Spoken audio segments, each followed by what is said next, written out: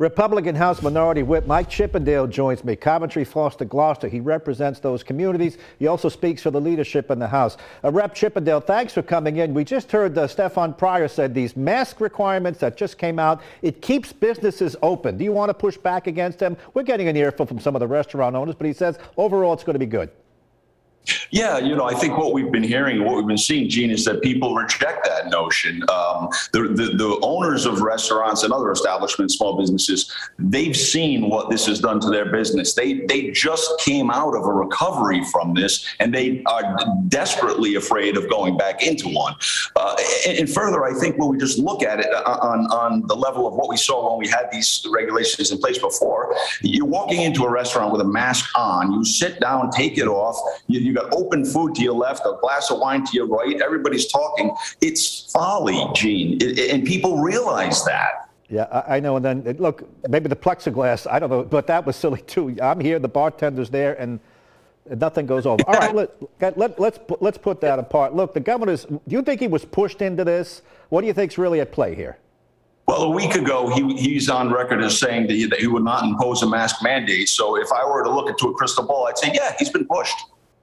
You know, you mentioned the crystal ball. Blake Filippi said, I want to know, what's the end game? When do these emergency powers stop? And on the radio, the governor said, I don't have a crystal ball. We just got Omicron. You're asking too much of him and making these demands. Yeah, but I don't think it's unreasonable to ask for metrics. What are we measuring to determine, okay, you have to wear a mask indoors? What are we measuring to say, okay, you have to wear a mask outdoors or in this size venue? People want to know, where is the end of the tunnel? We want to look for a light at the end of the tunnel, but please tell us, how long is this tunnel and when are we going to see the light? That's all people are asking for. And so far, we've gotten nothing. We've gotten nothing but changing policies, changing mandates, and no consistency whatsoever from the state leadership. It's also been suggested that some of this is illegal, that's being illegal from the get-go, unconstitutional. Where do you come down on that? Well, I'm not an attorney. It would be inappropriate for me to make a legal opinion, but I think we passed a law in the General Assembly that clearly established that this executive order ended. And the governor unilaterally created a new one based on a variant. In my opinion, I would use the metaphor of the blizzard of '78. That was a state of emergency. And then, I don't know, 2 weeks later, we got 3 inches of snow. And then they reinstituted a completely new state of emergency based on that 3 inches. It's the same issue. It always has been the same issue. It was a semantic way for the governor to hold the reins of power and, frankly, the purse strings that everybody's clamoring for. All right, listen, the Republicans, you're not in power. And I bet you wish you were. But you have a pulpit. I'm having you on beyond this, beyond squawking, complaining, and go.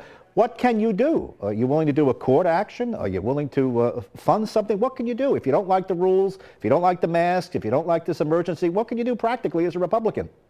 So repeating what I've been told by legal counsel, because again, I'm not an attorney, if this were to be brought to the courts would simply say, look, there is a remedy in Rhode Island law. You can pass a concurrent resolution as the legislature, and that would settle it. But yet the legislature is not doing it. So we could sue, but I don't believe the court would even entertain the case, because there is a remedy in place, a remedy that's being left in the closet and not even considered, but it's there. So I think legally it would be a very tough legal battle to overcome when there still is a remedy available. It's just that the leadership of the Assembly will not use the tools we have to at least assess the state of emergency. And I'm not saying repeal it, just entirely, but let's look at it, let's review it, let's discuss it like we are supposed to, but we won't even do that. And that's, I think, what's disheartening to so many people. Right. Practically, I spoke to restaurant owners. They're concerned. They don't want their hostesses or the maitre d' to be the police. But again, practically 99.9% of people will behave. You may get one guy who's looking to test the system, but you may get one whack job any day of the week. Pandemic or no pandemic. So just address that. Are we making too much of it? Well, no, I think the restaurant owners and business owners are right. We shouldn't have, they're struggling to keep people on the payrolls right now. They are understaffed just like everybody else is. So to now add the burden of, hey, you have to engage in this legal process of determining someone's medical status, What are we doing? What are we thinking? Of course, that's going to burden the businesses. And now they're talking about creating the COVID police that are going to go out and issue fines to people. Meanwhile, the murder rate and the stabbings and shootings in our city and our state are going through the roof. And we're going to spend time to go ask people for their COVID cards and fine them. The priorities are upside down, Gene. The state really needs to take a step back and look at what we're doing. You know, they did say if a restaurant owner is going to openly flaunt the law and refuse, he's going to get a knock on their door. Let me just move quickly. I only have a minute left. Homelessness. Do you think the governor was forced by the protesters camping out at the State House to act on homelessness? Just yesterday, he's going to add about 150 new beds. And I think he said anybody who wants a bed now, there's a bed in Rhode Island. You want to just address that? Take about 30 seconds.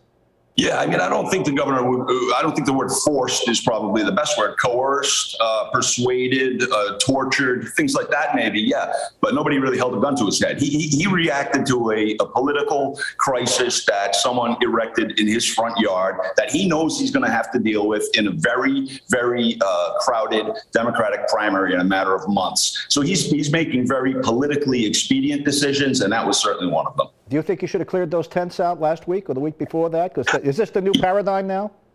You know, I have such a love for the First Amendment and people's right to protest and to engage in peaceful protests like they did. So it's tough for me, but I think they overstayed their welcome. And there were definitely some issues as far as safety coming in and out of the State House just due to the congested nature. But I definitely stand by their right to protest. Minority Whip Mike Chippendale, I want to thank you for coming on. We'll have you on again, and I'll have you on the radio as well. Merry Christmas to you. You too, Gene. Thank you very much.